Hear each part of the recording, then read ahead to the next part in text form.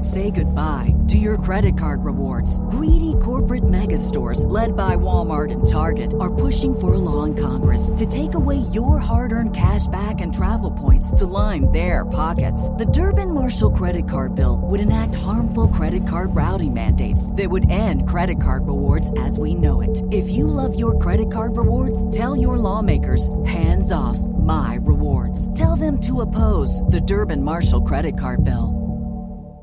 Salutations, everybody. It is Maddie here today with episode 197 of the Ham Radio Podcast. And it's me, Carrick, with ACG.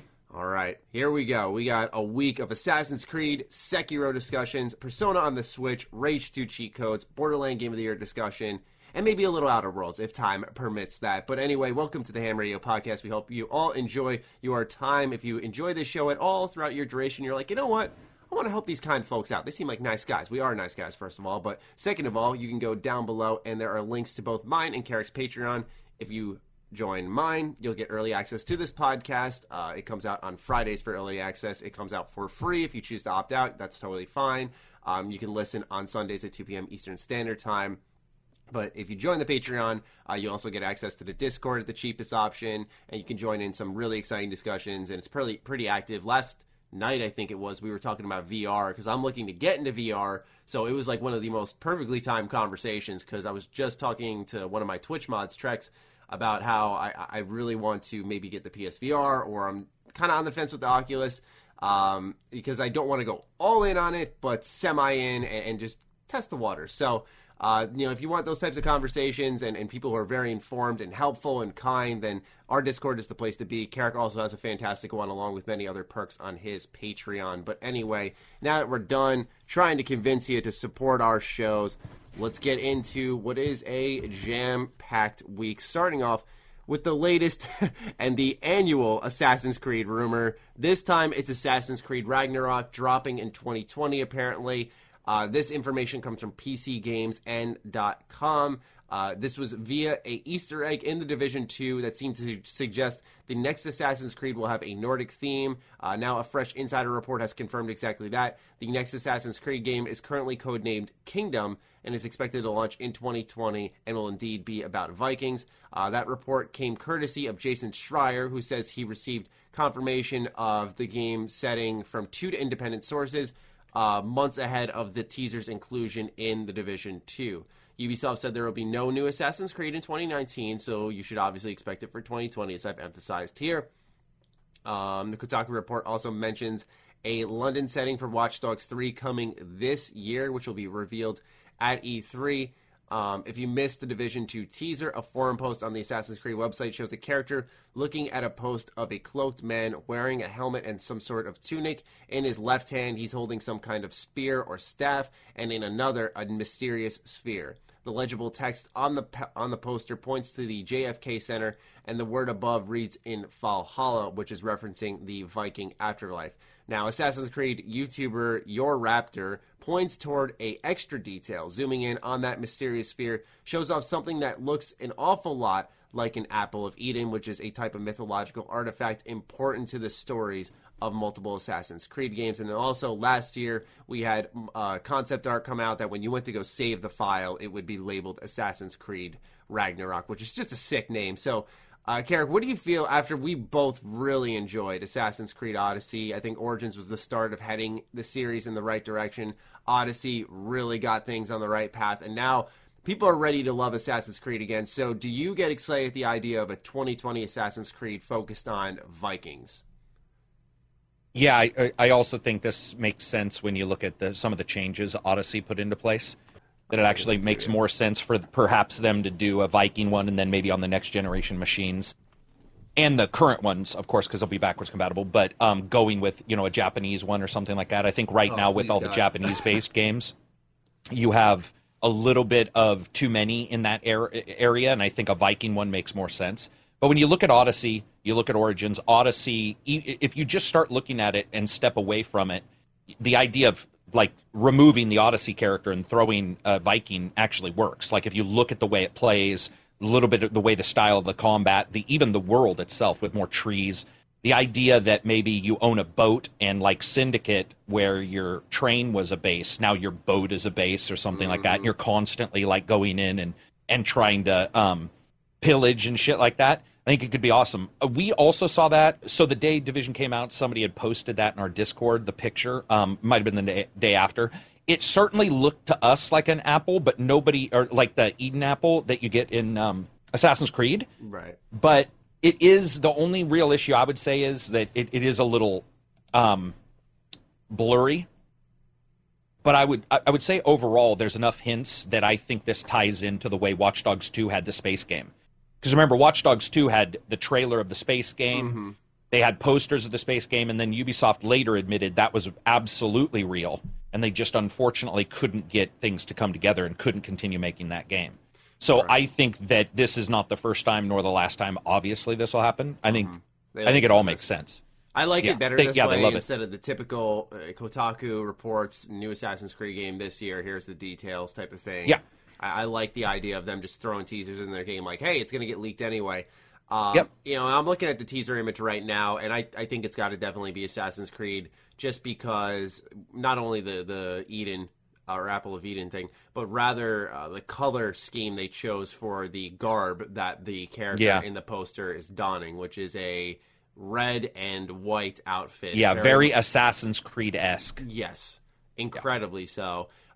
Very Spears fitting. also, remember? Yes. Spears were finally allowed in Odyssey, and that, like, one of their main weapons, axes and spears for Vikings. I could see that being a huge deal. I know it's very specific to Spartans, but I feel like, you know, the heaviness and the almost arcade-like nature of the Spartan kick in the game, those type of brutal, heavy, like pounding type moves, very much fit the Viking theme, where I feel like some asset sharing between these two titles, which is very common in games, could be a little more easy for Ubisoft's development team shifting over to this, but yet still feeling very drastic because we're talking Spartans versus Vikings, two completely different timelines, and different fighting styles and different worlds to explore. But yet they can share a likeness and an identity in a sense that I think people can really get behind. Also, remember that in Odyssey you could hire your own boatmen and change what they look like. Mm-hmm. I mean, it all seems, like I said, the more I saw about the Viking thing, the more I thought it was real, just for the simple fact that, like, a lot of the stuff that goes on in Odyssey feels like they were testing it for later.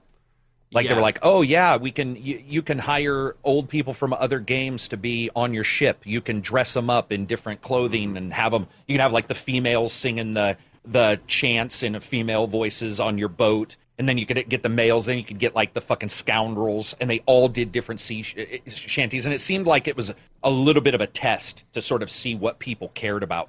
Like, will you care about a team on your boat? Because if you do, then here's a game where your base is your boat, which could be really awesome. A time period that's very untouched. You know, I think of two games. There's only 3 or 4 games I know of. I think of the Banner Saga that has Viking-styled characters, and then Vikings Battle for Asgard, which came out on the PS3 as like a launch title. And I actually really liked that game. Xbox PS3 was awesome. Also, one of the few games where when you beat it, you thought you beat it, and there was an entire other island. Yep. You beat it, and you're like, I'm done, and it's like, oh, no, this is just Island 1. You still have the second island, and you're like, oh, my God. That was a great game, man. I'm glad someone else gets that. I don't think I know anyone else who's played it. Yeah, for back then, that was a fantastic game. If you're in the mood for a good Viking adventure, that's one, but those are the only two that come to my mind where I feel like having a major AAA game set in a Viking world could make for something special and start up a new trend, right? Like you were just hinting at the idea of it's very common to see these Japanese-focused games as of lately,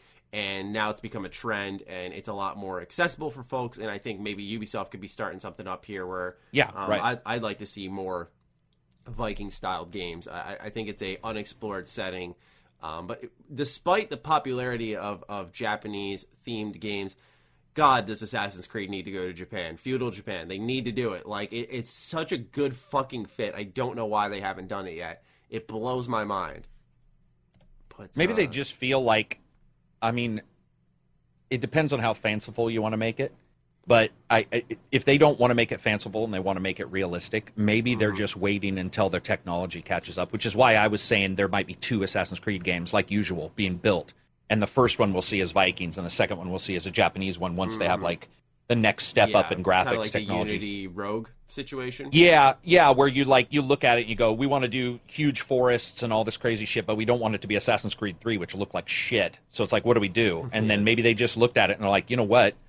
We already know some games that are, Japanese inspired are coming out. Let's hold off on that one and do the Viking one. I also feel like might just be luck on their side with the Viking one, because Odyssey really does feel like they were planning on a Viking game. Like when you play Odyssey, there is something about it where when you realize there might be a Viking game, you're like, oh, I get it.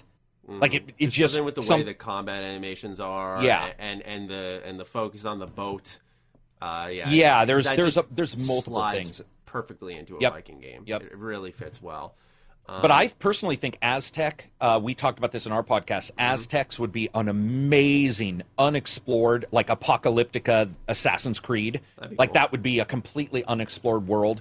Vikings is unexplored. Japanese is sadly explored, but you know what else isn't? Except for the Dynasty Warriors games is China. So you have China, which you could explore too. So you do have some alternating timelines, I think, that you could jump to that might be interesting just as a no one else is doing this kind of thing too, if it's not Japanese. What's awesome about Assassin's Creed, as someone who I like history, but I'm not going to act like a history buff, is because that's their job, right? But they always find a place in time that I go, oh man, I'd never thought of that, but damn, does that sound cool? Even games that I wasn't a huge fan of in this series, like Syndicate, I was like, oh, all right, like this is a part of history I can get into, and I can see why this makes this game feel unique. So the only thing I guess that would worry me a bit is because the identities of both Vikings and Spartans can be shared so similarly, then maybe that could lead to a bit of an identity crisis for Vikings if it feels too similar to Odyssey. Do you think they're going to continue the RPG elements and have a female-male protagonist again, voiced, choice and consequence again? Because that was a big selling point for Odyssey, and the game really, I thought, thrived off of it, and I think they did an excellent job. I would be surprised if they didn't continue it, but I'd like to hear your thoughts. It also makes more historical, well, not even historical accuracy, because, there were female warriors, but with Vikings in particular, there were, and so, like, the idea of them reversing that now seems alien. Like, I just don't see them saying, okay, we're not going to do that now. In fact, I see it being sort of a cool, remembering that Vikings as pillagers, if that's what you play, the entire theme of the game will feel different, because that's not what you've ever been in the other Assassin's Creed. So the idea of, like, female-male protagonists, pillagers, to me, is awesome. I would rather have them have two than one. So I like the idea of them allowing that. And the RPG stuff is going to stick forever. I don't see the RPG stuff ever going away. Should. They did such an excellent job, I thought, with Odyssey. And, there were times where, like, the choice was very much an illusion. Arbitrary. But, but in Odyssey, they did nail some moments. I was like, oh, shit. One of them, I call it the E3 demo. It was the island you were on with that girl. That was, like, a self-contained story area that had, like, really good choice and consequence. It was fucking awesome. Probably one of the major points that stuck with me in that game. I was just looking up sales numbers, and actually Assassin's Creed Odyssey's launch week its launch week sales beat Origins, and then according to Video Game Charts, on January 23rd, Odyssey sold an estimated 1.4 million units in that first week. So the game went off to a really strong start. I don't see any lifetime sales, but point being is that people are really behind that movement for Assassin's Creed. And I don't imagine they just shift back all of a sudden. That seems like it would be quite a bit of a regression. It says it actually set a sales record for current generation of franchise. Wow. So yeah, Odyssey was a tremendous success. Yeah, and there was another metric about concurrent players one time for Odyssey over Origins or any other game, and it was very impressive. Yeah, so good for Ubisoft. I think that's a success well deserved, and I'm glad to see more is on the way, and that they, even though it was an immense success, they continue to take their time with it, which is what I think let this series truly bounce back. I do apologize for those who are listening and hear me clicking around, but it lets us get access to some additional information that we'd be trying to pull out of our asses otherwise. Anyway, let's head on over to our next big discussion here. This has been eating up most of people's weeks in Twitter and YouTube. A huge discussion is going on since the launch of Sekiro about difficulty. And pretty much we don't have news to go off of with that like we normally do with our topics, but we just merely want to discuss, okay, here are our thoughts on Sekiro and difficulty modes. So pretty much for those who have not caught up with what's been happening, obviously as a FromSoft game, Sekiro Shadows Die Twice is incredibly difficult. I've played a few hours of it, and I'll explain afterwards why I stopped playing it. Carrick, I know you beat and reviewed it. So we have two different perspectives on that. But like I said, a lot of people want to be able to access this game, and now a discussion has happened where people are talking about should FromSoft games include a difficulty meter of some kind, whether you're moving easy, hard, normal, or a slider, or tweaking AI, controls, all that stuff. So we're going to get into that today, and a lot of this has been perpetuated by disabilities too. People with disabilities who want to access these games but can't because there is not a difficulty slider. So Carrick, let's hear your thoughts first. You know, we talked about this a little bit off the microphone. What do you genuinely feel about Sekiro, its difficulty, and games that are, I'd say, designed to be quite difficult, having a lack of a difficulty slider, and people's arguments about accessibility for those games? Where do you generally stand on the spectrum for this? We'll start off with that. So I stand that I like options. That's the number one thing. So I think the more options, the better. I'm certainly not going to tell a developer they can't adjust their game and what they want or create a game. Demanding it afterwards, that's a little weird because you've already stated, hey, this is what it's going to be. It's not going to have this. It's not going to have that. And with all other games, this kind of stuff comes up, and most of the time it's overlooked. I think with Sekiro, this comes up. It makes sense, but it also depends on how you're arguing the point. I argue it from the basis of the language itself. Accessibility, I talked about this with you prior to the podcast, meaning to gain access to.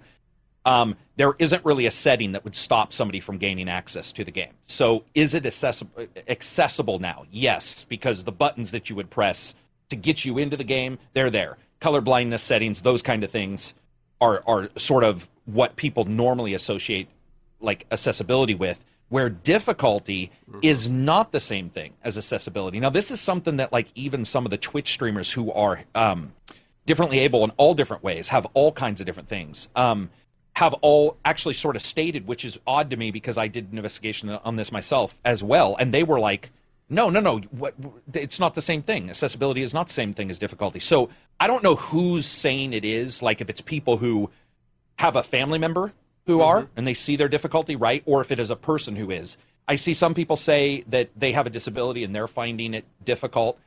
The biggest problem I have with this is that a lot of people forget that difficulty, a slider, will never go so low that anybody can gain access. So when two people who are differently abled for different reasons discuss difficulty, they are also discussing different levels of difficulty. So, for example, do you have a YouTube mode where you press A and the game starts and plays for you? Because some people are differently abled enough and have enough issues that they can't play a game. So how far down do you go on the scale? Because Dark Souls and all these games have gone super high on the scale. They've made it so people like myself have an insanely difficult time, right? So that means a lot of other people are going to have a difficult time. But you have to wonder, how low do you want to set the bar of difficulty before you are in just YouTube mode, where you're watching the cutscenes and you're not really doing anything? I talked to, because I've done accessibility reviews and coverage on the channel, and we did some videos on the controller. The people I talked to, none of them cared about the difficulty. That is not a huge group of people that I talked to, 10 at the most. They all had different disabilities, and none of them thought that holding the button was difficult, because a lot of people think that holding the button or that something in Sekiro makes it inherently quick twitch, which I don't actually find occurs in Sekiro. In Sekiro, to me, a lot of it's holding your block button. I was going to say, it's very parry-based. Yeah, and so there's some issues there. Movement certainly is important, but I I don't know, dude. I sometimes I get a little confused on how far do you want to go, because if I got 1,000 people who have different levels of ability, they would all also want different levels of difficulty. Mm-hmm. And so I don't know how From could win right now. Right. What I mean by that is, let's say they do make an easy. I can guarantee you there will still be others who want it easier. And so at what point, they could quite easily say easy mode and then turn your health up, right? And their health down.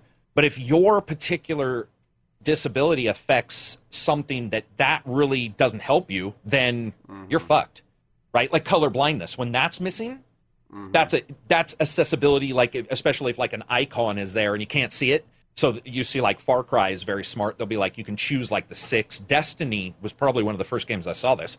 You choose like 5 or 6 versions of color blindness. It was really cool. Yeah. So I like the idea. I just don't know how much we demand from a developer. How low do you want or require from the person as when it comes to inputs? Do you want to go? Do you want to go to where you just hit start and it plays? Because there are people that have those disabilities, and I think that I can't say that one person's disability matters in somebody more than somebody else's. And so I don't think From can win. What I mean is, if there was an easy mode, I have this weird feeling their easy mode would still be harder than most people's hard mode, which this discussion would be happening anyway. Right. And it's happening between even like people like you and I, who luckily enough we're not having these kind of issues, but we're having other issues with it because it's a difficult game. So we'd be having these discussions regardless, I think, even if they had something called easy mode. I mean, I don't know. That's where I sit in the terms of I feel the discussion's happening no matter what, because let's say they do. I actually had not thought of this, but I'm going to add this because I've thought about this like all week. You know, I've been reading the discussions, I've been listening to podcasts, because I think in a sense it's a very delicate topic when you start adding in disabilities and adjusting for those people, because I think folks often don't consider that the disabled gamers for, and we're seeing support like from Microsoft with the adaptive controller.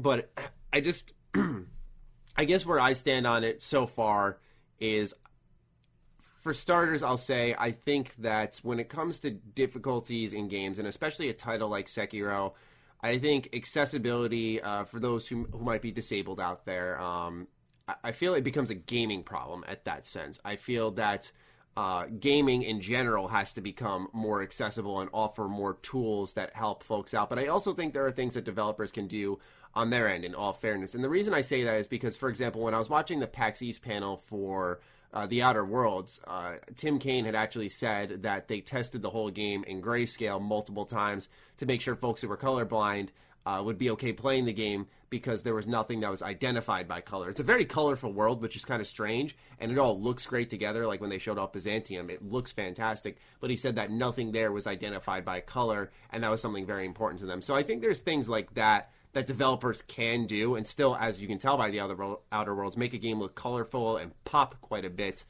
But when it comes to actual difficulty, I think there comes a point, and it's a very old saying, very, very old, from like the beginning of time, that you can't please everybody. And so there is a fine line, a balance that should be struck. And I think everybody in this argument, what makes it so tough is everyone makes good points. I think disabled gamers make great points. I think the people speaking for the developers, talking about, hey, there's a vision here, I think they make great points. I think the people who are trying to find a balance of difficulty, where they're like, maybe add an easy mode, maybe add a hard mode too, so that the get-gooders out there can play on hard, and the people who maybe aren't as good can play on easy, and everyone can feel that equal level of satisfaction. I think every argument in it makes sense, which inherently makes it a very difficult discussion to tackle, because there's not really one right side where you can factually line things up, especially when it's very opinion driven and also experience based. Like Carrick said, there are all different types of disabilities, so we don't know if someone suffering from muscle spasms would struggle as much as someone with color blindness. These are all different disabilities, and people struggle with them for different reasons, especially in a game like this.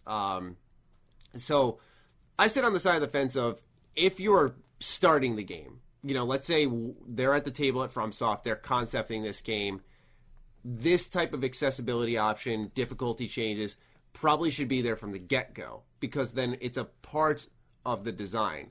I feel like when it gets slapped on, that's where it becomes frustrating. Not that it shouldn't be in there. I want folks to hear me loud and clear on that, because let's say we have easy mode DLC for Sekiro. Let's just say this is something that happens, which sounds kind of crazy to say, but let's say it actually does happen. It's a free update.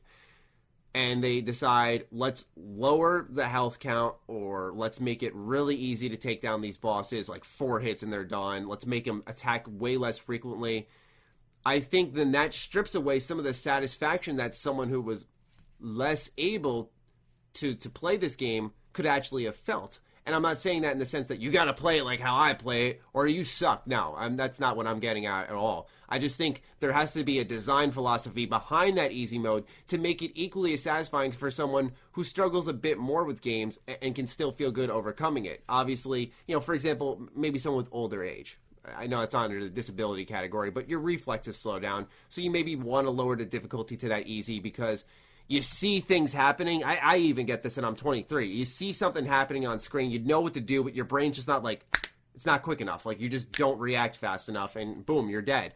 And some people, as you get older, you struggle with that more and more. And would it be nice to have an easier difficulty that maybe same attacks, but it toned down the frequency of them. It toned down the aggression of the AI. I think stuff like that gets baked into the game from the start, that, has a direction, can really help FromSoft in this situation, where I think, there is a way to make a game from FromSoft that does have these options. I just think it has to be there from the start. I think now slapping it in afterwards, it'll be a knee-jerk reaction, it'll be half-assed, and I think that what we'll get is more disappointed people. And I don't think that gamers on the disabled side, or gamers who maybe aren't as skilled, deserve that. I think they deserved, as much thought and effort put into the difficulty as those who currently play Sekiro in its current form. I get why everyone wants to play, but I also do understand the other artistic argument, because, for example, with a movie, you can always sit down and throw in a disc, you can watch a movie. Same thing with music. I can go listen to Japanese rap right now if I want to. I study a language, of fuck if I know what they're saying. I could listen to it though, right? And I could get some enjoyment out of just the beats from it, maybe, or the rhythm of the song. But with video games, it's a little different because there's so many types. Some people aren't as good at shooters or aren't as good at fighting games. And, Sekiro, whatever you want to call that type of game, it's gradually turned into what's called the Soulsborne genre. But now you add Sekiro into that mix. What do you call it? But I digress. And because of that, there's people who are maybe more proficient or enjoy different style of games.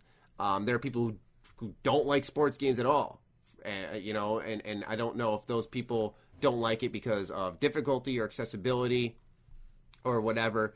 But point being is gaming is a different type of entertainment where there's more preference, and since there's hands-on, it's not, I feel, in its inherent nature as accessible off the bat because of design direction by these companies. I remember when I was a kid, man, I used to want to love Midway games so much, but they were so fucking hard, and I struggled immensely with them because I didn't get it. I was so terrible.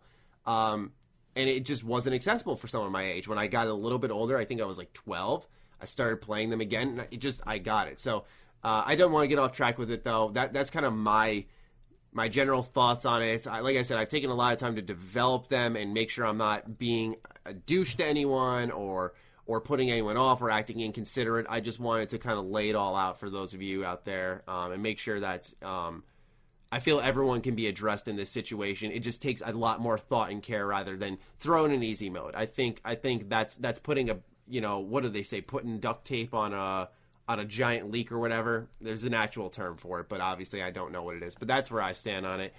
I've rambled a lot. Carrick, anything that you want to tack on to what I've said there? No, I mean, I would agree. I did have an odd discussion where 3 different people had the same illness, and yet their abilities were drastically different. And that was pretty much the first day where this conversation came up. It was prior to Sekiro, but it was with the adaptive controller. Okay. And they were like, the reason why the adaptive controller at the back has like 10 inputs is because that's quite literally how many some of these people need. It depends on what issues you may have, whether it be a reaction, missing some limb. It could be anything. Military, a lot of ex-military are the people who I deal with. And when I'm talking to them, it's crazy because they all may be in the category of whatever, if they have an illness, if they have an injury, they might be in the same category, but they have completely different skill levels in that category. Just like if I was 23, if I was your age, we would both be the same age, but in no way, shape, or form would we both be the same maturity, the same skill, the same, right? Because you have the variability there. So what was coming up in all these discussions was what would please one person absolutely in no way, shape, or form was going to please somebody else, even though they were in the exact same, listing. Because we had a couple people who right hand dominant lost their right hand, unfortunately. Right hand dominant lost their left hand. Right hand dominant lost some fingers. Left hand dominant lost some fingers. And then right hand dominant, something else I can't remember, nerve damage, I think. Okay. And then left hand was fine, but they were ambidextrous. So we were trying to figure out, like, what do we do? Like, because we were going to do a stream where we were like, let's all get together and play these games. We're trying to figure out what do we all need so that everybody can play a game, whatever game we choose. And even in that small select group of people, there was a massive difference between all of them and what all of them would have, if we were in this discussion, what all of them would consider an easy mode. They would all, I bet you $1 million, no matter what we had chosen as an easy mode, one of them would have had an issue with it. And not an issue aggressively, because they're not those kind of people. Right. But an issue of, like, it wouldn't help them. That particular fix would not have helped them. I think that's the big thing with developers is that there's... How low do you go? In the skill base, how low do you push it so that everybody can access it? And then do you consider access difficulty, which... The people I've talked to, they don't, but I know some people do, so I don't know where that's, where they agree. And that just goes to show you right there, too, that the words don't even mean really what they are anymore. Because the words, that accessibility is not the same as difficulty. If you look up the word and you understand, like, normal game development, but now it does. Now people are trying to sort of mend them together. It's difficult. It'd be tough. I think that From was very good and very open and has never strayed from their course, so you certainly can't say you were surprised that this game is like this. Yeah, that's the other thing. Right. And I also want to say that, I'd love to, I want to see more of, like, what I've seen on Twitter. I follow hockey quite a bit, and you see them including folks with disabilities or folks who may have recovered from a really dangerous disease, in the hockey team, for example, and doing cool things with the team, and that type of stuff warms my heart, like I think many others. I also, we saw a video when Apex was, like, really hot. It still is hot, but I'm saying, like, it was really at the top. And there was a military vet who had won, and he was playing with his foot or something like that. And, you want to see that type of shit in like, these types of games because it's cool, it's awesome, it makes you feel good. And I'm sure the developers, like, we must have done something right with our game to make him be able to do that control-wise. And it's a success for everybody. It's something that we can all celebrate. So, yeah, I'm with you. I want more of that. I just, like I said, I sit on the side of how low do you go, only because not that we should not go as low as possible, but more so that, there are so many differences on difficulty. Or opinion. I'm sorry, perspectives on difficulty. Sorry, when your dog's barked, I lost my train of thought. I apologize. No, you're good. Differences of perspective for difficulty, where it's like how low can you possibly go for these people out here? I had to tell them to be quiet. Oh no, you're good, man. With Souls and then Bloodborne, though, I feel like we've known forever that FromSoft makes a style of game, and they've never deviated from that. It's always tried to master. I'm sorry, I forgot Demon Souls too. It always from the very get-go has been, we will slap you over the wrist as many times you're going to learn our game. And I think the most significant experience I had with that was Bloodborne. I had played Souls 1. I'd beat it twice. I had played a little bit of Souls 2. I dropped it I had played and beat Souls 2 afterwards, by the way, but this was, I think, a year or two after. I think it was a year after Bloodborne. But when I went into Bloodborne, all we were conditioned with was Dark Souls combat, and which was a lot of shield hugging, circling your enemy, and Bloodborne encouraged dash at your enemy when they attack. When you lose health, attack, get your health back, fill it back up. That type of stuff, which required, I remember that opening area, it took me 3.5 hours to get through because it kept just like, slap me on the wrist, slap me on the wrist. Like, you gotta learn, you gotta learn, you gotta learn. And eventually you do learn, and then you start to master the game. And it's always about overcoming that challenge, which is at the core of their design philosophy, I'd say. Not just because I'm a Sekiro get-gooder. I'm just saying it's historically always been like that. And that's my experience with it, where I was like, okay, shit has to change, and I have to adapt to this, which is also, as a studio who makes exceptionally difficult games, I think is a humongous challenge unto its own of, okay, now people want us to make it accessible, and they want to have to get the entry barrier lower.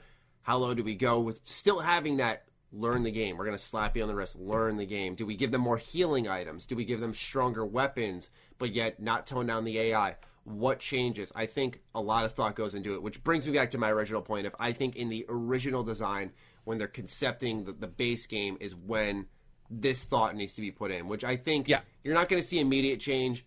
But I think accessibility in games has gotten better over time. Carrick, you and I have focused on games like Nier, which has a pretty much an auto fight difficulty. Persona 5 has a story difficulty, so if you do not want to have, you cannot die. You cannot die in the story difficulty. And also, you don't lose out on any trophies in that game, which I know is for a small demographic, but, for those who are maybe disabled and also trophy hunters, you're not punished for playing on a lower difficulty, which makes it feel a lot better. So like I said, I think that's something that both of those games had in their core design. In Nier Automata, they're like, let's make these chips. Let's make it for folks who aren't as good at combat or wants to play Nier Automata, but they can't keep up with the flashiness and the fast pace of the combat. It's just not for them or whatever, but they're invested in what we're doing here. Let's make it accessible to them. I think, yes, it is very well possible, and it should be considered, and developers should push towards it. It just, I think, takes a lot more thought than folks are maybe considering what could be an easy knee-jerk reaction of just slapping in a lower difficulty.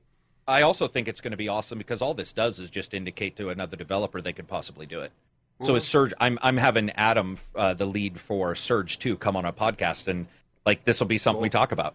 Like, have they been, Listen. and I depending on what he wants to talk about, I'll want to talk about it. We'll see if he does. He's very open, but I would want to know, like, so do you guys see this other company dealing with this? But I would say From is well known.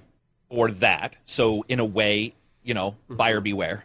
Because even buyer beware for anybody in that game. Yeah. In Sekiro, you gotta. Luckily, I didn't come off Bloodborne. It came off a completely different game, and so I didn't have any of the relearn issues that a lot of people had. Yeah. But when you go into certain titles, I personally believe that not every title is going to have to adjust its difficulty. Accessibility is a great thing that needs to be added to every game. Mm-hmm. But difficulty, I don't necessarily think needs to be adjusted because there is like I said, is it a game or just a show now? Because if it's a show, what are we doing? Like how are we even going to display it where it makes sense? And if it's hyper difficult, only some of us can play, like Sekiro. So I think it's an awesome discussion to have because, like I said, it's just going to cause other companies to say, oh, we need to make sure, unless we're up front from the very start, that, hey, this is a fucking crazy-ass difficult game.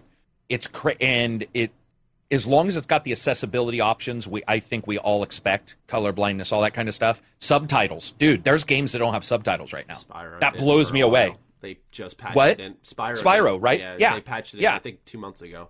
That's crazy talk. Now, again, understanding that the original probably didn't, and maybe that's what happened, is it somehow, like, they don't have an accessibility expert who's like, dude, what are you doing?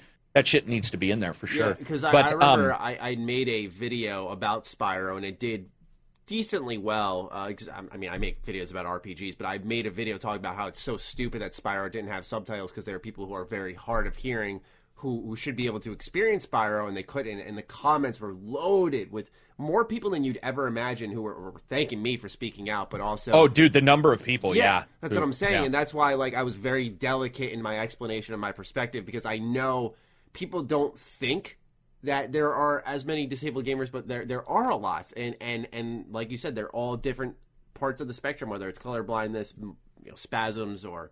lifetime versus later illness, yeah, damage in a war. I mean, we have a lot of vets because, like I said, that's who I deal with. Right. And vets have weird, there's weird illnesses for sure, but vets will have something where everything's fine but one exact spot.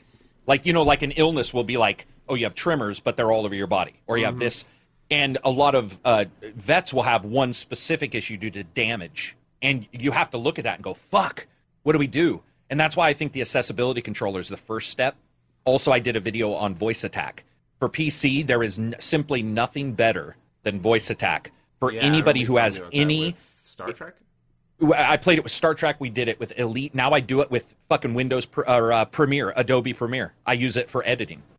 Because you can tell any program to do whatever you want. So I'll be in Adobe Premiere and I'll cut and it switches the tool. I don't need to worry about shortcuts. I'm just like, cut here, paste here. And it just does. And that can be used with any program. Microsoft, Alexa now works. Oh, whoops. Hang on. I'm turning mine down. So Alexa works with the Microsoft Xbox, and you can have it do stuff, record, turn on, off, a couple other things. I would love to see voice really become a thing, Maddie, because I think that, yes, people for sure have an issue with voice, but Kinect was onto something. It may have been early, but the voice commands are not early. They're late. The voice command, it worked in fucking Tom Clancy's Cyber War on the 360. I think it was called Cyber War on the 360. You could put the earphone in and you could tell your guys to go and attack. And most games don't have that. That is a huge thing. Can you imagine how much more open a title would be, even for you or I, when you're playing an MMO and there's 150 skill buttons and you've got your skill trees, right? In Star Trek or Star Wars, and you're like, wouldn't it be nice to be able to say you have the button too, but you'd be able to say Fireball because you know the name, but you can't remember which of the 50 buttons, and you're able to do that. That needs to happen. I think above almost everything else is voice commands need to be looked at, just like subtitles. I really do believe voice commands could help a huge number of gamers get through the more difficult stuff, like in Sekiro. I don't know if you had this. So Sekiro, when they ship you the game, has easily the worst control mapping I've ever seen in a game. I've never in my life seen a game with worse control mapping. So I first got it, and it's like right bumper for attack, which everybody already knows that has a delay compared to the face buttons. There's actual issues with the input. That's why you can buy triggers that are cut, so they are quicker. So I went into somebody's Sekiro thread a couple days ago, and I was like, dude, are you using right bumper to attack? Because they were having issues. And I was like, switch to your fate, go in there, switch them. And he's like, I'm halfway through the game. And I'm like, it doesn't matter, switch them, trust me. And within 45 minutes, he emailed me. He's like, are you kidding me? It changed my life. He's like, I changed the lock on to this button instead of this one, so I wasn't But with voice attack, that means if somebody's, let's say, doesn't have the use of their left arm, then they could map those to words, whether it be lock on. So you're looking at a guy, lock on, and now you can use your right hand to do whatever you need to do. Turn off lock, or whatever you want to call it, and you're able to turn that on, off and on. Those kind of things need to happen as soon as possible. Because I do believe that a huge amount of accessibility would be, at least, it would add a lot for people if they could offset some of the motor skill stuff, or even just multiple button stuff onto voice. I think a lot of people would come. I think it's a really good idea. I do. I know, for example, PS4 actually has voice support now. You have to press a button when your headset's plugged in. You can tell it to open an app. But yeah, within games, it needs to. I think that's a good step in games. Forward. Yeah, dude, I'm pretty fiery about voice attack. Sorry, I just think they should. You made a really good argument. You see how long it stuck with me, because you said the Star Trek thing and you described it to me. I was like, that sounds fucking awesome. Yeah, it is. It's amazing. Yeah, Sekiro was a game that I had started on stream. I played about 2 hours on stream. I played an hour afterwards, and I just decided I didn't like it. That, it was just kind of that simple. It wasn't a bad game. I said it on my Twitter account. I was like, I'm just putting it down. It's not for me. It's not. And you'd think it would be, right? Like, I love Japanese stuff, so like you'd think a FromSoft game just solely based on that would be awesome. But part of it's I'm a Bloodborne fanboy. I beat it 3 times compared to my twice with Dark Souls 1 and once with Dark Souls 2. I've never beat Dark Souls 3. So as you can tell, I align more with a certain style of FromSoft game, one that I think favors more aggression. And I also I love the world a lot more in Bloodborne. There's a lot more that speaks to me in Bloodborne, customization-wise. I think it's a million times better. I love the builds, and I think that Sekiro, oddly enough, in contrast to the discussion we were having, streamlines a lot of things, but also adds depth. Like, I think the perks add a lot of depth because you can do some really cool stuff, especially with the counters. They're awesome. But like I said, combat-wise, that whole time I was playing, it didn't click, and I was like, this feels good. Like, it was instantly for me. It was instantly I get this. And I wasn't having much trouble. The only time I had some trouble was I got to the guy with kind of like the spear. I'm trying the halberd thing. I know what you're talking about. I know exactly what you're talking about. It's like in the you time travel for the first time or whatever. And this guy, he gave me some trouble. And I finished him up, and I was like, I'm not enjoying this. Like, that didn't feel good like a FromSoft mini boss or a FromSoft boss usually does. Like, that felt oddly like I'm not just scratching the surface of my potential. Like, I'm just going to unlock more stuff. Because I think the stealth, really, really easy to take advantage of. It's very powerful. It was not a smart decision, in my opinion, for the style of game it is now. Let's exclude the accessibility discussion for now. For what it is today, I think it was a game that should not have included that, because it reminds me of an old PS2 game where, when like you be in a stealth segment, you get caught or you die, and you have to repeat that level and do the same stealth kills in the same spots over and over. When you die to a boss in a FromSoft game, sometimes you'll just sprint through the mob enemies and you'll start up the boss fight, and that's it. But in this game, because you have to repeat stealth segments, because it's so efficient to take enemies out, you can get killed incredibly fast. It just makes sense to go through those stealth takedowns again. But when you're doing it for like the 3rd, 4th, 5th time, there's a sense 127. Oh yeah, 127 deaths against a boss was my I was thought my you meant max. total. I was gonna say not too bad. No, one boss, bro, because I was by myself. There was nobody playing the game. So there's nobody to ask questions. Yep. So you're just by yourself. Yeah, you have to figure it out yourself. And I'll tell you, like, I know you like Bloodborne. I thought Bloodborne's atmosphere is probably 50 times better than Sekiro. And I don't like Bloodborne. But I look at it, and there was a mystery. It looked dirty and weird and unique, and Sekiro is much more cleaner and pristine, and I get that. But they tried to tell a story, which I kind of thought was... Yeah, and its story's okay. I was like, but with Bloodborne, there was something about it that, even though I don't like Bloodborne, mine's more of a technical issue plus plus just not being into it at that time. But I look at it, and I'm like, man, there's some mystery. There's something about it that's like really unique. And then I look at Sekiro, and I remember playing Sekiro and thinking, man, I'm really interested in Ghost of Tsushima now, and Nioh 2. That came up so much in my Twitch chat. So many people are like, I can't wait for Ghost now. Well, and I said it during my review that if you're accustomed to Nioh makes you feel like a USA Sunday morning matinee martial artist. Crazy shit. You've got combos, and things look whatever. But they look cool. Sekiro... It doesn't. It looks like you're a European knight wearing somebody's kimono. Like, even his movements aren't necessarily as flamboyant as I was hoping they would be, or as cool looking. So I get you. Like, I personally liked it, but I didn't like it as much. I was seeing those reviews, and I was playing it going, what the fuck? And then most of them I saw later. I didn't even look until I was almost done with the game, and I was like, come on, guys. I mean, it's not horrible, but I'm like, there's definitely some issues here. And then I went back and looked and didn't realize 80% of those reviews was like first 6 hours. And I'm all, okay, the game totally changes like 12 hours in, let alone 25. So That bothered me a lot on this particular game in particular. I think people would have been much more realistic with their reviews had they played through it all.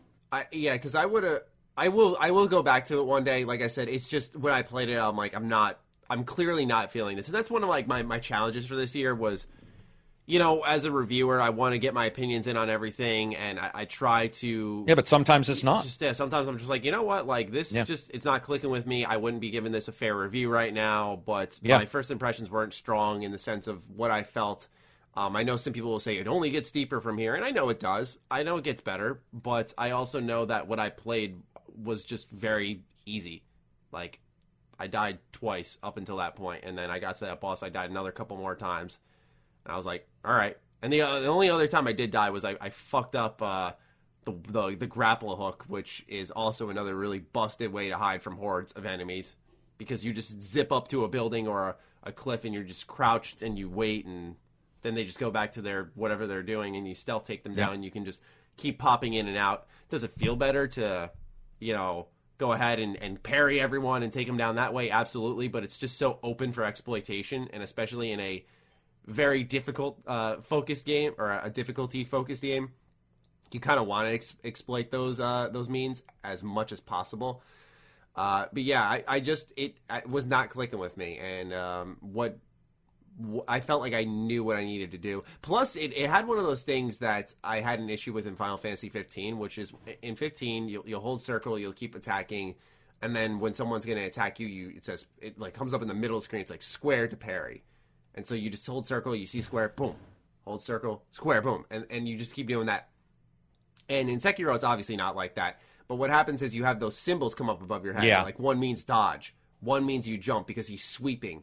And it starts to feel almost like Fury, like a bullet hell game where certain colors indicate what you need to do in response to the action, or a quick time event where this time you're dodging, this time you're jumping over the sweep.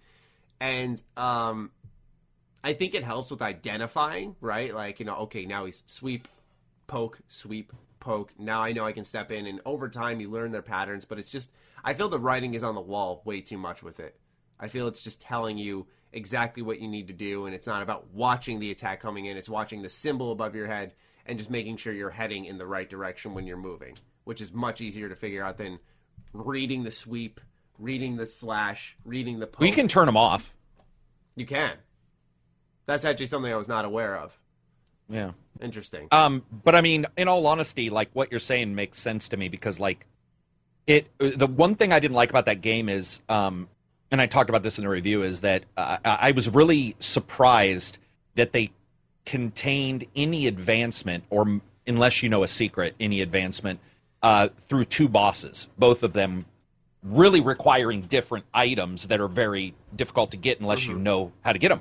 And I remember I didn't feel like it really had enough time for fun exploration of combat versus I have this very short amount of time and then there's a boss over here, or I have this very short amount of time and there's a boss over here. And it's only within the first 5 or 6 hours where this happens. And I remember being sort of disappointed that there wasn't a more elegant way of exploring the world. You're sort of level gated or boss gated, which I know people expect from this game, but I felt that both of them were to win, they were sort of gamified anyway, which I guess is normal, but I just felt like there was something a little too gamified about it. On the other hand, I will say that you got to where it gets good, strangely enough. So I will say I liked it more than you did to that point, but when you hear people saying that's when it starts to make sense, they are also right. I just don't know if your level would ever climb above mine. So if you're at a 2 and I'm at a 5, I'll always be 3 above you on how much I like it, right? Like that, I think that makes sense. I think that I get it also because not a lot of people liked Bloodborne because of a certain type of attack, where the people who liked it because it was about attacking to get health. People like this because... Yeah, people like this one because it's hold guard to increase posture, which is a little confusing because in every other game, you don't want to hold a guard because that's what removes your guard, basically. And then hammering them aggressively removes theirs. The big flashing things were weird. It definitely has some, again, things that I'm just blown away people didn't bring up. Not because I wanted them to say it was a shitty game. They could have given it the same score they gave it. It's that people just weren't even alerting folks to it. Mm-hmm. And so it's like then you have all these consumers who go in, including my Discord. Dude, the number of people who went on my Discord and were like, the fuck? Like, the fuck is happening in this game? Like, and they were big FromSoft fans. I will say I find it weird. You and I have differing opinions on this. So I beat Dark Souls 3, and I really liked Dark Souls 3. Right. I couldn't or didn't like Bloodborne as much, but I absolutely agree with you on the atmosphere. It's not even in the same world. Sekiro's not even close to as good as Bloodborne.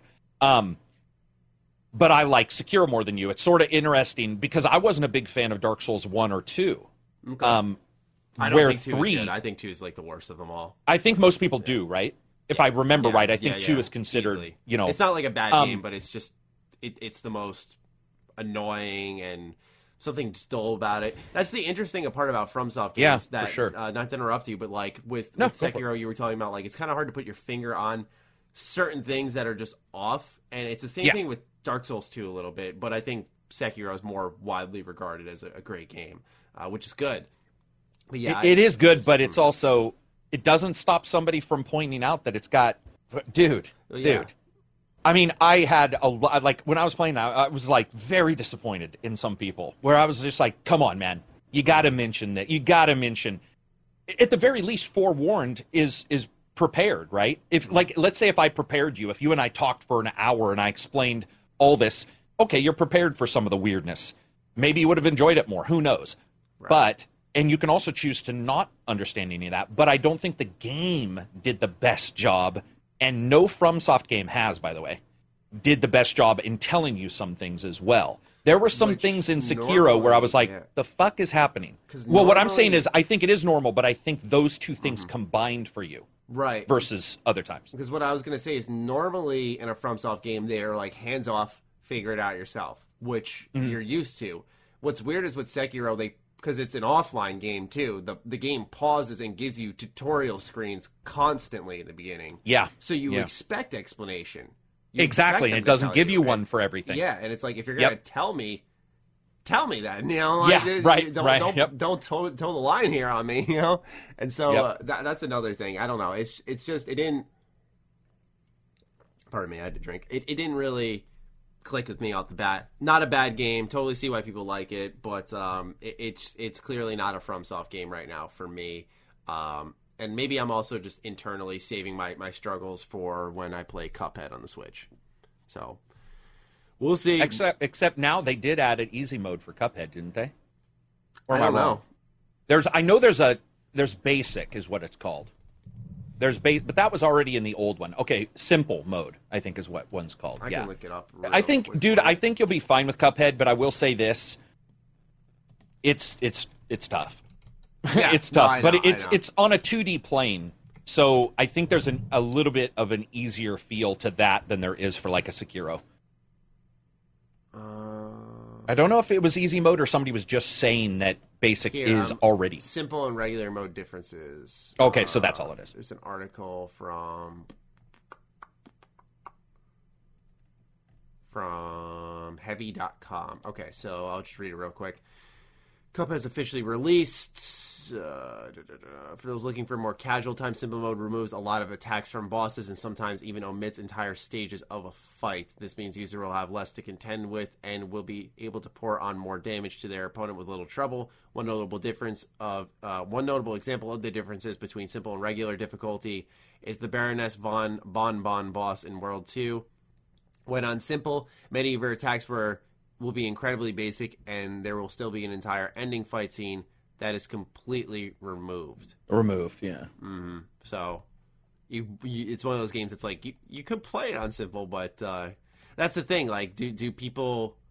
Back to our difficulty discussion, real briefly. I guess do people with disabilities? Does that sound like something they're like? Well, that may be easy for you, Maddie, but for me, that sounds like a real challenge that I want to take on. I'd love to get some actual, how do I describe it? Like feedback directly from someone with people with disabilities and hear that type of stuff. I'm insanely curious.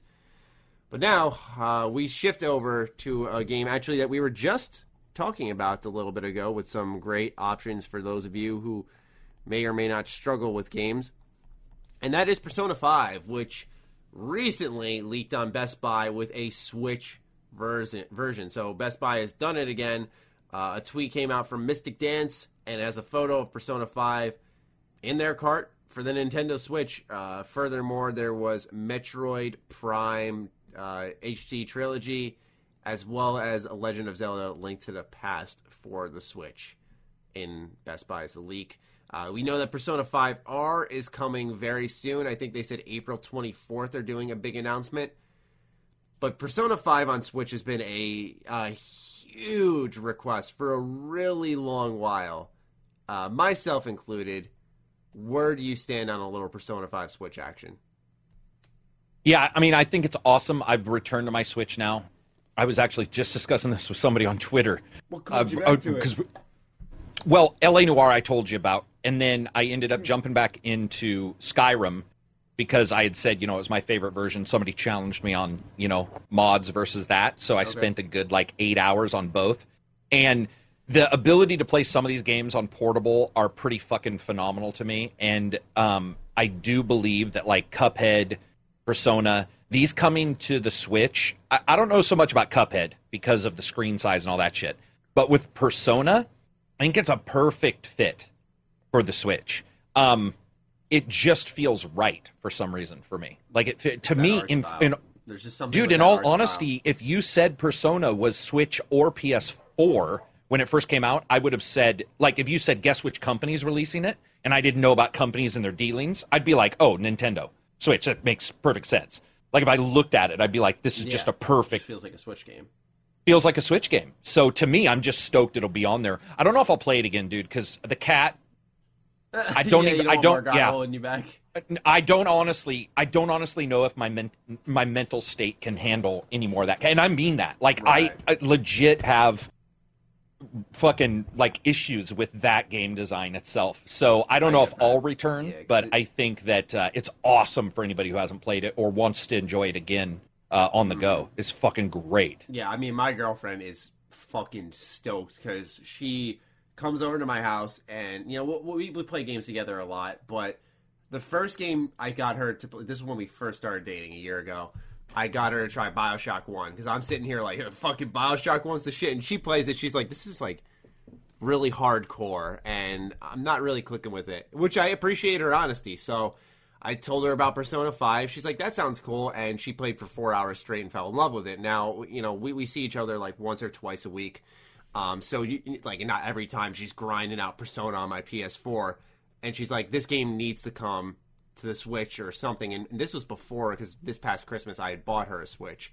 but she was like, this needs to come to a console, I need to get a PS4 for this or something, and in my head the whole time I'm like, I got Christmas planned for you. Yeah, right. But, when she got her Switch, she's like, oh my god, are they going to put Persona 5 on it? And around that time there were rumors, and I was just like, yeah, I mean, apparently, I said it's not confirmed though. She's like, oh my god, I can't wait, and so I sent her the link, and she's like, holy shit. So, people like her, lots out there who want to play Persona 5.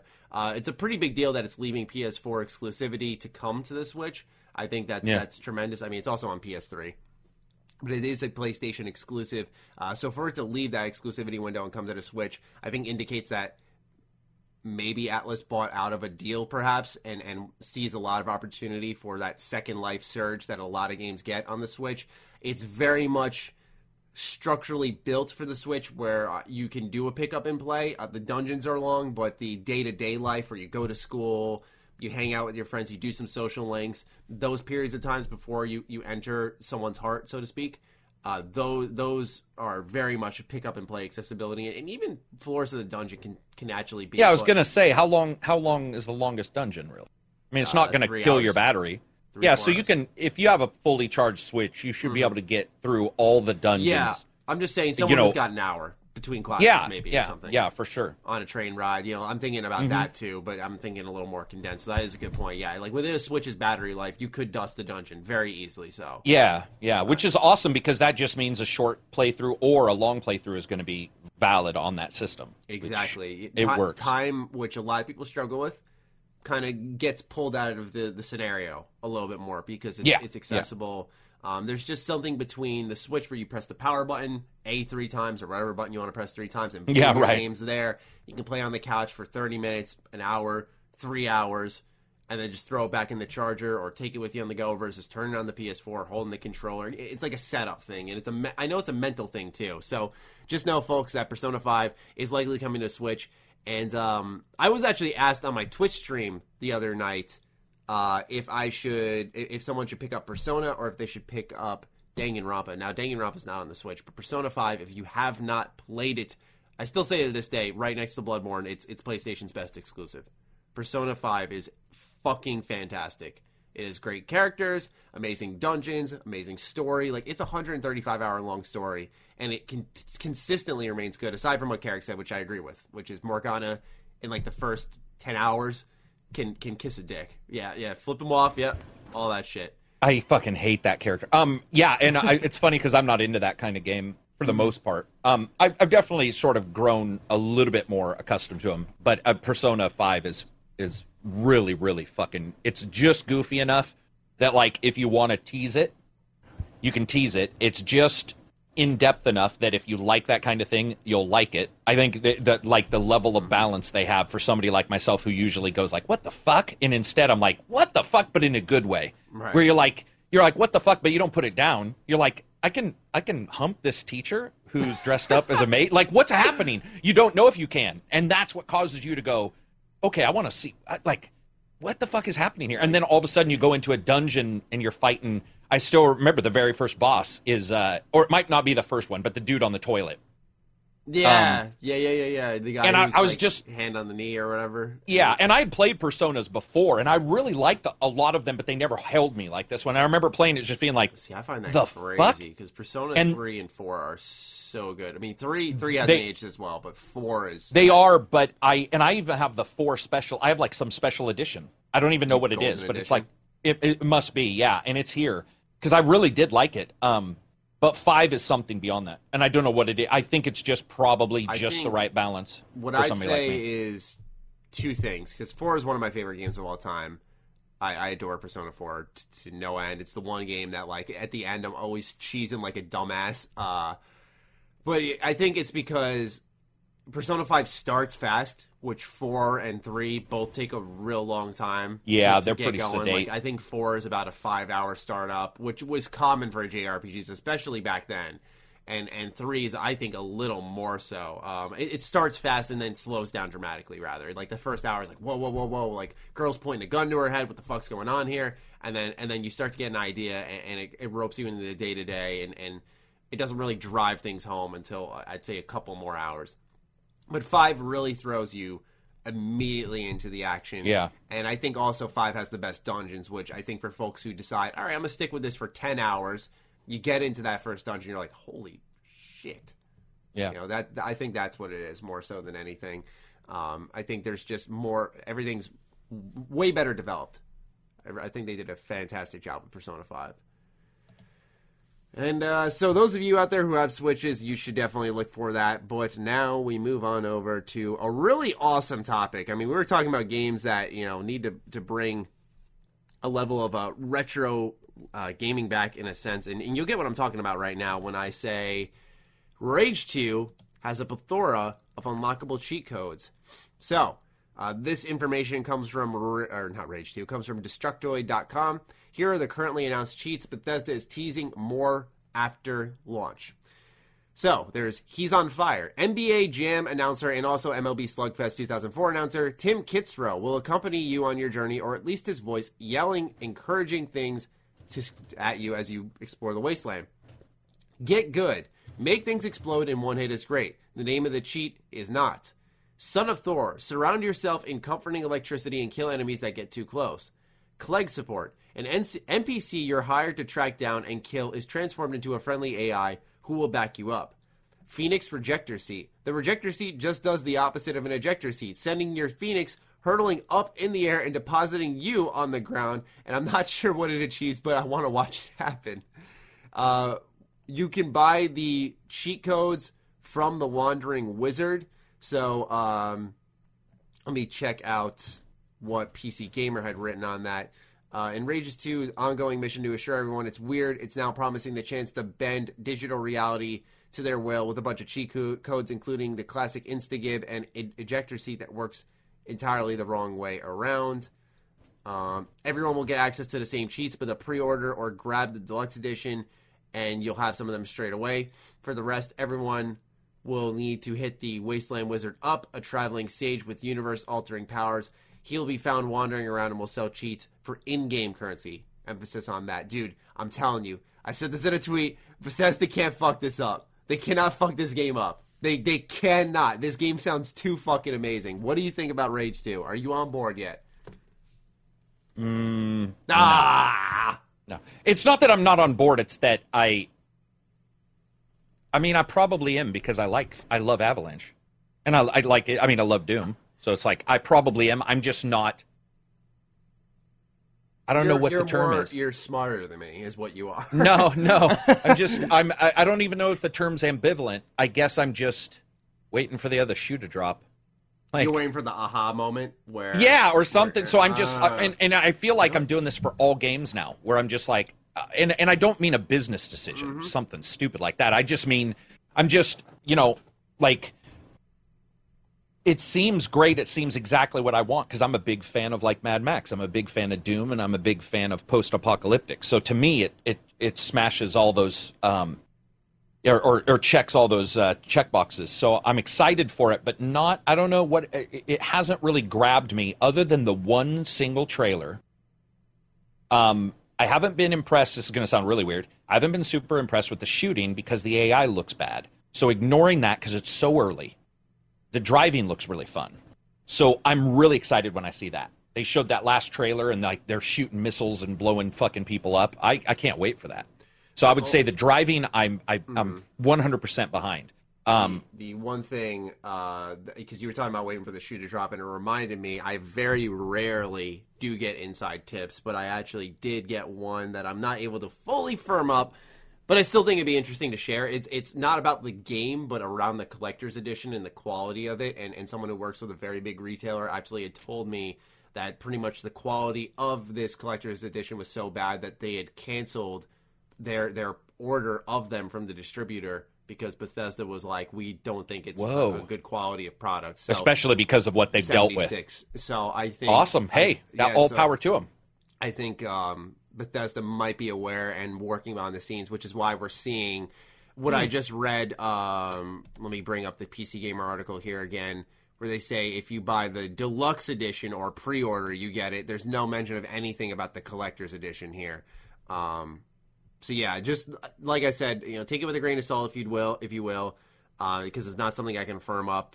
But I still thought it was very interesting information that was shared with me because of, it clearly indicated Bethesda was trying to take a cost-cutting route with their collector's editions moving forward, and maybe Rage 2 was the next in line, and I think they know it's lining up to be a very fucking strong game. And that so why hurt it?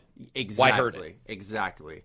So that's why I should have mentioned that when I was going into hype mode, that it seems like they got something special on their hands here, and that's really turned into something cool. Anyway, I did not mean to cut you off. You were talking about cars. No, that's actually really, to me, I'm just really excited that they even looked at it. Even if their plan was to go one route, I'm not surprised by that. It's a fucking company. They don't save babies. They fucking make money. So, and then consumers told them that wasn't the best bet on Fallout 76. And so I think it's awesome. They look at something, they're like, you know what? It's not the best bet. We want to fix this. So I think that is actually, in a weird way, a little bit more exciting for me, that they're paying attention to it. But yeah, the car stuff, I'm into that, dude. And I'm into the shooting and stuff as long as it's good. But I got really burned on Rage.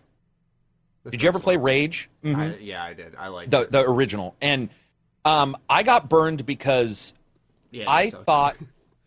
Yeah, I thought Rage was going to be more open world, I think, due to Fallout, right? And then I went in and, you do have some driving around and stuff. But the shooting was very good until I figured out what every enemy was going to do just by looking at them. I was like, I know what his animation will be. So you could, literally fire to cause the animation and then twist over and then fire and they roll into your bullets. So I think we passed that, but then I got really burned when I saw Rage 2 and they showed some scenes of him doing some gun battling in a section, and all the enemies are literally just like not paying attention and running around with their fucking heads cut off. I always get nervous about that, Maddie, because AI shouldn't be perfect by any means, but I want it to be as competent as possible without that stupid moment, right? I get you. So I'm excited for it, very excited for the driving parts in particular, because I love that in almost any game. If the shooting can, let's say, be half as competent, 3/4 as competent as Doom, I'll be fucking stoked, because I think it'd be very hard to make it as competent as Doom, because Doom was set up in a certain way. So if it's 3/4 as competent as Doom in the shooting, and 3/4 as good to me, because I know you didn't like Mad Max as much as me, then I would be that would be like Game of the Year material for me, because I like those two games that much. I know it sounds crazy to say about a Bethesda game nowadays, but it really is looking like it's shaping up to be Game of the Year material, and maybe I'm a little biased. I hope so. I've played it twice. I played it at E3, and then I played it at QuakeCon. It was the same demo both times, and both times I had a fucking blast. Like, it was so satisfying to play. It is, as a shooter, it plays exceptionally well. It's very tight. The only thing I worry about is the little arenas they base you in for shooting, because Doom gets you into flow, right? And each Doom's area, parkour. It's death parkour. Exactly. And it feels like every area was finely crafted to make sure you could, like, leap from this place to this place. Yeah. Kill this guy here. And, like, you could just, it was so much intricate thought was put into every arena. Where I saw a little bit less of that in Rage 2, because your dash wouldn't go just far enough, or I see. It felt like your momentum was a little stagnant. Like you'd get 3 kills and you'd have to just be a normal guy and sprint for like 5 seconds. Okay, now I'll kill a couple more guys. You move faster than most FPSs, but for all the power and epic shit they put on display, it definitely it felt a little underwhelming in that sense. But the trailers, which obviously are designed to sell us on the game, so we'll take that with a grain of salt, seem to indicate that they took that feedback and have actually increased a lot of the movement, like movement speed. The air dashes seem to gain a little more distance. The power seemed to be a little more explosive. You take out more enemies with ease, that type of stuff, which is really important, because the game plays well. And there was a part in the level where things did tighten up, so I wasn't sprinting big stretches to continue a gunfight, and it felt incredible at that point. It felt very good to play. So Rage 2 is shaping up, in my opinion, to be excellent. What do you think about the return of cheat codes, though? Like, is this something you've wanted, or are you kind of like someone who's like, I was kind of indifferent to it? Yeah, I'm different. I think it's awesome if you like want to use them. I don't know when you can use them, or does it corrupt your save game? All the weird little questions that always pop up, or can you not save, or I want to look at those to verify if they're that useful, but it just all depends, because to me, cheat codes are totally fine. I have no problem with anybody using them, and I would certainly use them if they were funny. One of the things I don't like is, and I'm spacing on the name, Maddie, for some fucking reason, but there's a very popular game where if you use cheat codes, it like disables your saves from that point on. It's not Dying Light, but there's some game where it's like you go into this thing, and then it's like it pops up, and you have like multiple cheat codes. Anyway, long story short, I want that stuff to flow. So if I want to use them, I want them to. I have no problem with them tracking and putting a big fucking letter on the screen to say I'm doing it. That kind of stuff's fine. I just hope that it won't impede your progress or something like that. Marvel Ultimate Alliance 2 disables it. Marvel does. Red Dead Redemption 2. Yes, Red Dead. Thank you. That's the game. That's the game I'm talking about. Yeah, that's the game I'm talking about. So it's got the cheat codes that you can read in newspapers. Yeah. So, and if you're reading a newspaper, there's cheat codes in some places, and you can see them. Yeah, and and I believe GTA 5 also did that. Wow. GTA 5 had cheat codes. So, as long as they figure a way around that, like maybe you can't save, but it doesn't destroy your save game, or doesn't but I mean, even then, like, what if if they're cheat codes, what if somebody needs them? Then you get into the weird discussion of like, what if somebody's at a boss and they want to use infinite health because they want to get through the boss, but you're no longer allowing them to save. So then they just basically have to put on that cheat code at all times so that they can beat the game, but then it's not the same feeling. Like, I just want to know how they're instigated, how they're put in the game. I love the idea. I have no problem with them being in there. I hope they're intelligently done. Yeah, I feel like what they'll do is the standard trophies and achievements unlocking are disabled from this point forward. Kind of like what Bethesda does with mods. They're just like, yeah, you can't get achievements now. Or a separate save. Yeah, or maybe it'll... Yeah, and it'll be like cheats used on your save. I have no problem if they want to say cheats used on your save. Maybe it's cheat specific because they announced a Cockney British voice pack. I forgot who they said was voicing it. Danny Dyer or something like that. Danny Dyer? Yeah. They're putting his voice in, and they're putting, obviously, as I said earlier, NBA Jam and MLB Slugfest announcer Tim Kitzrow's in there. I doubt those disable anything. They're just voice packs that kind of commentate over your gameplay, and it's hilarious, and you use it for a couple hours or something. But like stuff like Son of Thor, surround yourself with comforting electricity and kill enemies that get too close. That to me sounds like something that that's going to disable some of the game. It also depends on how much in-game currency does this cost. Because if it takes a lot to get, then maybe this seems the type of game that they'd say, unlock it, fucking use it. Use it because you paid for it.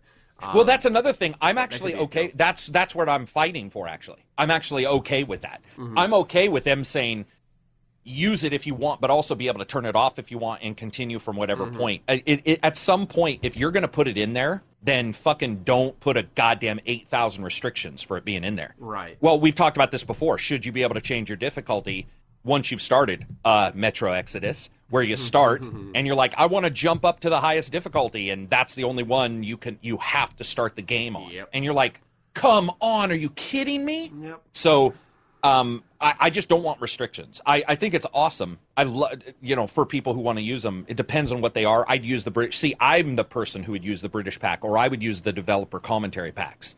Like, I would play the entire game with one of those playing. And I would certainly hope it didn't affect my save game. So, yeah, it's cool. It just depends on what they are and, how Bethesda allows us to use them. Because I'm stoked. Like I said, I played it, so I know I have a little more bias towards the game, but I think it is shaping up to be fantastic. And what I played was fun, and what they're adding looks fun. It just looks like a really fun game. And you guys, have been pretty right on about the other games you played, haven't you? I'm trying to remember. You played a couple games. We did Evil Within.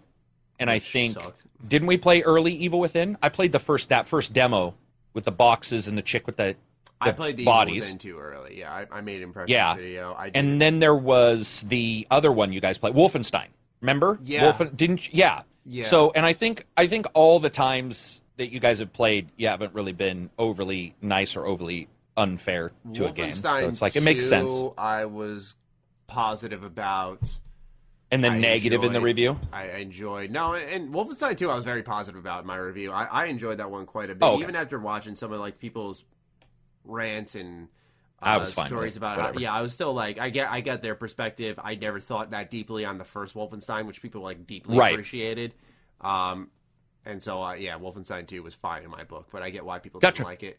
But the Evil Within 2 was the one I like walked away, both impressions-wise and after the review, and I was like, nope. No, I was just saying that I don't think you're biased, because most of the time I've talked to you, when you have done an early game, it's matched up with what, like, you haven't been like, this game's fucking awesome, and then in the review, you're like, terrible game, which is what I see a lot of times, and is a sore point right now for me with previews.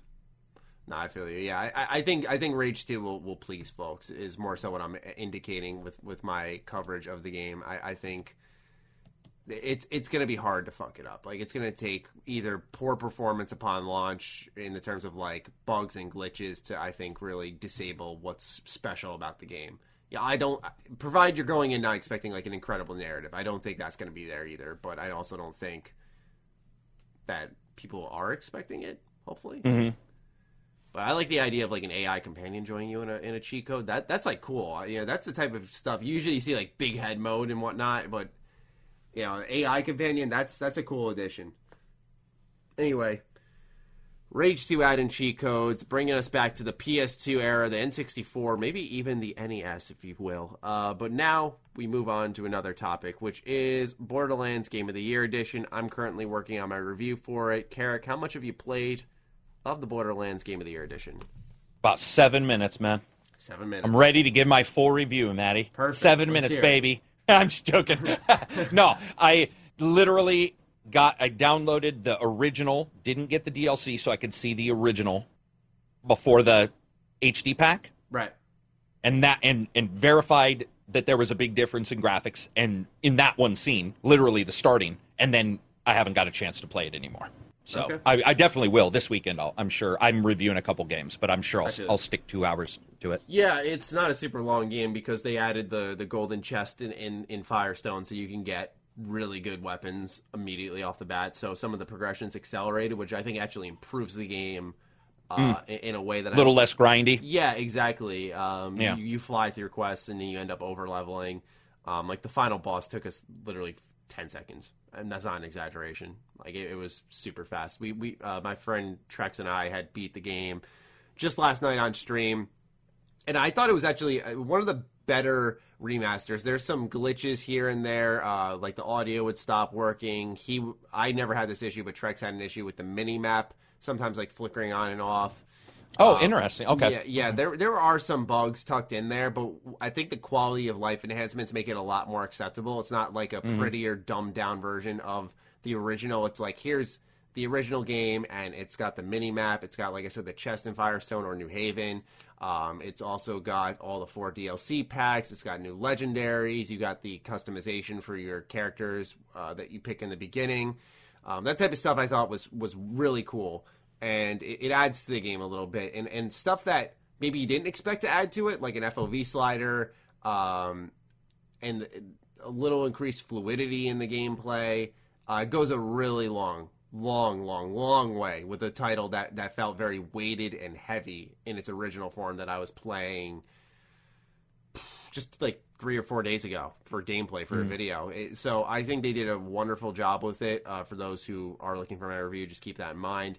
It's $30. I think it's priced incredibly fairly. I think they could have easily sold it for $60 with the enhancements they made. Not like it's deserving of that, but they could have gotten away with it. I'd say. They could have gotten away with it. Yeah, they could have lied, or not lied, but like sold it to people. Exactly, that's what I'm saying. They could have been like, we have big quality of life enhancement features, like this new map, and I think it was a very smart move to keep it at 30 because more people can impulse buy it because it was coming out a week after its announcement, which I thought was smart. It's not super long of a game. The base game took 12 hours to get through. Gotcha. And that's just one playthrough, and there's still the DLC to do. I did get some heavy frame drops in 2 areas. One is New Haven. The other is, oh my god, I'm blanking on the name now, but the Secret Armory of General Knox DLC. The hub area for that, oh my god, like just my performance tagged like 20 FPS, 15 FPS, like really, really bad in both those locations. Would tweak the settings to the lowest, would turn specific things off. Just something happens in those locations that makes it really hard to play and gives me a headache. But that's like my major gripe with it. It's strange. That makes me a little nervous. So I've talked to about 10 people, about 8 patrons, and then 2 people in our podcast, and they all said exactly what you said. I'm glad it's not me. I thought my rig was just struggling because I was streaming, and then I was rendering videos. And it was PC, it was Xbox, and it was PS4. Oh, wow. The one thing all of them were complaining about, every single one, was that the frame rate was variable, and especially on PC, Reg, he has the same PC as I do. Okay. He was getting anywhere from 120 frames down to about 55. That is a massive variation. Mm-hmm. And that usually means some optimization hasn't happened in some spots, which sounds like those spots are where you noticed it. So if you don't have as powerful a system as his, if you're getting like 80, then you're going to drop, lower to 40 or 30. Right. So it makes absolute sense. It's a little nerve-wracking for me because you're like, quite literally the 14th maybe or 15th person now who's backed up those exact problems. Also, the PC version, no HDR. I don't think the console had like really good HDR or something. I heard someone asked me about it on Twitch. I think it's okay, but it at least has it. The PC doesn't even have it. It doesn't work. It's broken. Strange. The PC is actually missing a couple normal expectations. Dual monitor support, I think, is what Reg said, or did he say ultra wide? One of the two. But I think overall that's cool. $30. Hey, it's got a couple FPS issues. Okay, that sucks for sure. They should fix those. But I think you would agree. They at least all said that it does look much better, and that Absolutely. the HD textures. Reg and Silver, who are on the podcast, were saying that if you took a current game now and cell shaded it, that's pretty much what this looked like. As in, it didn't look like an old game. Like those textures increased its. That's the beauty looks. of this type of art style, is that it's very flexible, and updating it can make a game look current very easily. It's not like Very cool. Current in some areas. Like the only thing that really showed its age was the lack of audio in the terms of like, you could see they learned from that, because in the DLC Choices or what? No, I'm saying like dialogue over the Echo Net. Like in 2, like there's someone always screaming in your ear, and I mean that in a good way, a way of praise. But in 1, the base game, like you pick up the Tannis audio logs every now and then. You'll hear her story. You'll hear Claptrap tell you there's new missions on the bounty board, and occasionally for the main story, you'll get contacted over the Echo. But like as you progress into the DLC, you see them start to adapt to a style of storytelling where they use the Echo more, and there's more dialogue. That's the only time I felt the game really showed its age, where I was like, oh, it's just really shooting and looting here, and some seeds planted of the lore, and it's actually cool to re-experience. Because like when the game, I don't want to say wraps up, but you see a camera in the sky, and it says like or it's a satellite, and it says Hyperion on the side, which is a big core of Borderlands 2, and to see those seeds planted, and you really don't think twice about it, and then you go back to Borderlands 1 after 2, and you see that, you're like, oh shit, that's pretty cool that they thought that far ahead. You can see a lot of forethought with the series. Like there's a lot of really cool things that happened in Borderlands 1 that you realized they had set for 2 and the pre-sequel to be explored. Not that the lore is perfect. There's a lore error I can easily call out, but I feel like I'd be nitpicky at that point. You called it out on your Twitch chat last night. Yeah, I did. I was watching. Yeah. I was watching when I heard you bitching about something about lore, and then at a little bit later you dropped a one-liner, which then tied back to the joke about lore. You said, or if they're a blah blah blah or something like that, and I was like, what's he fucking doing? And I was like, oh, I think he's teasing the lore right now. Now I should explain. There was a point in Borderlands 2 where, Borderlands the pre-sequel presents Handsome Jack as he was always a nice guy, no matter what. Even when he worked at Hyperion, he was a nice guy, and then something happens in the pre-sequel, which makes him a douchebag, pretty much. But then Borderlands 2, you find an audio log outside of Firestone where Jack's just being a fucking asshole while he's working at Hyperion, before he's even, like, risen up. And so you get those conflicting things. And then I think it's because the pre-sequel is just messy in general. Like, they have this one mission objective where they tell you to... they tell you to start up the engine or destroy the engine of this ship to piss someone off, and they're like, oh, you didn't have to do that. And then they use it a second later to say, now that you've destroyed the engine, no, take it out this way to go to your next objective. It's like, so I did have to do it. It's just it's like very forgetful storytelling, that like clearly lack of direction, lack of communication between writers. But yeah, that was my little gripe with the writing that you've successfully extracted from me now. But otherwise, fantastic remaster. I think it's one of the better ones. Do you have, because we were trying to have this discussion and we got some good suggestions in the chat, but I want to hear what you think. What would be for you a great remaster that you've played in the past that maybe adds features? No one is going to know you may know only because of the games that you like. You may know this title, but there is a title for the original Xbox and for the PC. It's 13 years old now, called Jason and the Argonauts. Oh, and it's basically a BioWare style. Yeah, go ahead. I'm saying I think I've heard of that. I thought you were going to... yeah, sorry. So it's basically Obsidian Protocol, or not Obsidian Protocol. What was that game called? Alpha Protocol. Yeah. It's like got those kind of choices. It's got like KOTOR 2 choices, but you're one of the Argonauts, and you put them together to go and do shit. And it's one of those games where you're fighting, and then you're a king, and you're passing down laws, and then the very next second, like, you get to choose which god to pray to when you see a dead body in the water, and depending on which one you pray to, it changes the game. And it's one of those things where it's one of those games where I feel it was a little ahead of its time, and it was also a little bit lost, but it is absolutely a blast. I think. Are you trying to look for it? I am looking it up. I've got Steam up. I think it's called... I'm just looking it up on my phone because I wanted to play through the speakers and... I'm going to just sift through some IGN. I'm trying to even remember what it's called. Is that what it's called? Jason and Rise of the Argonauts. Rise of the Argonauts, yeah. So, and what I'd like to see in a remake, if they ever did it, was fix the fighting, because it could be a little basic isn't the term. It didn't have a lot of like impact compared to the current games. And I would like to see them do that. But I like those kind of games. I liked Alpha Protocol for that. I actually liked parts of Dragon Age Inquisition when you pass down laws and you rule. I love that. I don't know why. I think it's because it feels like, well, I told you about this with We the Revolution. When I'm doing one thing and I think the game is based on one thing and suddenly they throw in a mini game or some kind of alternative gameplay style, it very much attracts me.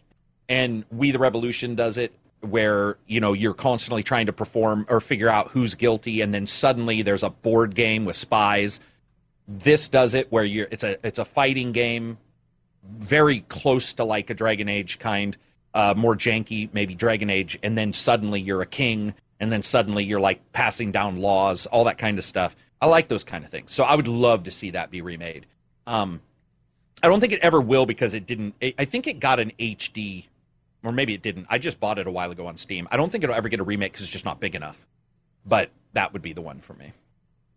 Someone actually said in the comments, Rise of the Argonauts is the closest thing to a Greek mythology Mass Effect I've ever seen. It is. I mean, dude, it's legit like that. And it starts right away. Like, you get to choose which god to follow, which unlocks certain skills. And then when you're like later on in the game, and it's one of those games that didn't just start and finish that, where it was like, you know how some games will be like, look at all these cool things, and then they never come up again. Right. That game is like, oh, you chose this god, and then later you'll be fighting a bad guy, and it'll be like, if you're a follower of a god that he follows, you know, he might say different things or do different things than if you're a follower of another god. Gotcha. And to me, that was just enough to make me bite. But yeah, I would agree with that person. It's a jankier Mass Effect, really. You know, matter of fact, it would remind you more of Jade Empire than it does Mass Effect. I mean, because of the fighting, it being more up close, no projectiles, Very cool. like that. That would be mine. Very cool. In particular, is there one nowadays that you do? Oh, a remaster that I like? Yeah. Because here's the thing: is there's remasters that just bring the game up to natural quality, but I think the best remasters are the ones that add a little bit to the game. And I think Borderlands Game of the Year Edition is one of the very few titles that actually does that. And I was like trying to think what other remasters do that, and I don't think many ever have. I'm sure somebody in the chat is going to be like, or in the comments, I'll have 10 examples. I don't have many examples of adding huge amounts. I will say, think of any either. I can the think newest of Zodiac Age for Final Fantasy 12 added the thing that lets you fast forward the game, so combat can be a little more quicker. Oh, it can be a little quicker. Redid the job system, and even though I didn't like that game, I thought that type of stuff was good for players like me. Rogue, because I like Rogue so much, and then Liberation just got remade, and Liberation was a Vita game, but it was one of the better Assassin's Creed games, and now that's in the new remaster that came out 2 days ago or whatever. Ubisoft is definitely a company that doesn't add a lot of quality of life. In fact, I think a lot of times they don't do a lot. In this last one, they took some steps to improve that, but I don't think many add. I'm trying to think. I don't think there's even a single one I know of. You know, if somebody's going to add, I would say it would be Gears of War, the remaster for Gears of which was it? Ultimate Edition. That was a pretty big step.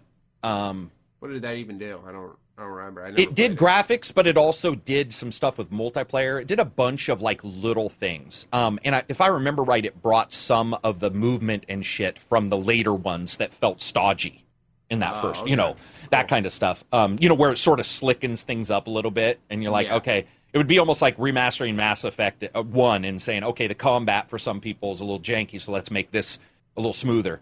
But I think that we don't see that most of the time with remasters, because it's pretty difficult to jump into a game and tear out its code and go, we're going to fucking add a minimap. That's why I was so excited for Borderlands, because I find those kind of remasters, I mean, pretty cool. I don't mind graphical remasters if they include texture packs and stuff alone, but it's always nice to have somebody say, hey, shit, minimaps.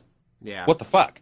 Like actually improving the base game. Yeah, or 4-player split screen on number 1 for couch. That's insane. That's now, awesome. Unfortunately, only on consoles. I found that out too. It's not on the PC version, but long story short, I think this is probably the best example. Borderlands is probably the best example, even though I haven't played it, just from hearing people and looking at the checkboxes. It got me thinking of how these remasters can be taken a step forward. I'd love to see Xbox original game, Death Row, get a remaster or a re-release of some kind, because that game fucking rules. Have you? I don't even. I don't. I'm absolutely sure I have it, but I have. It is no a game that was published, I think, by Ubisoft, and back when their their logo was a silver box that's a Ubisoft, and it was like a rainbow behind it, like that old. It was a game where it was 4 versus 4.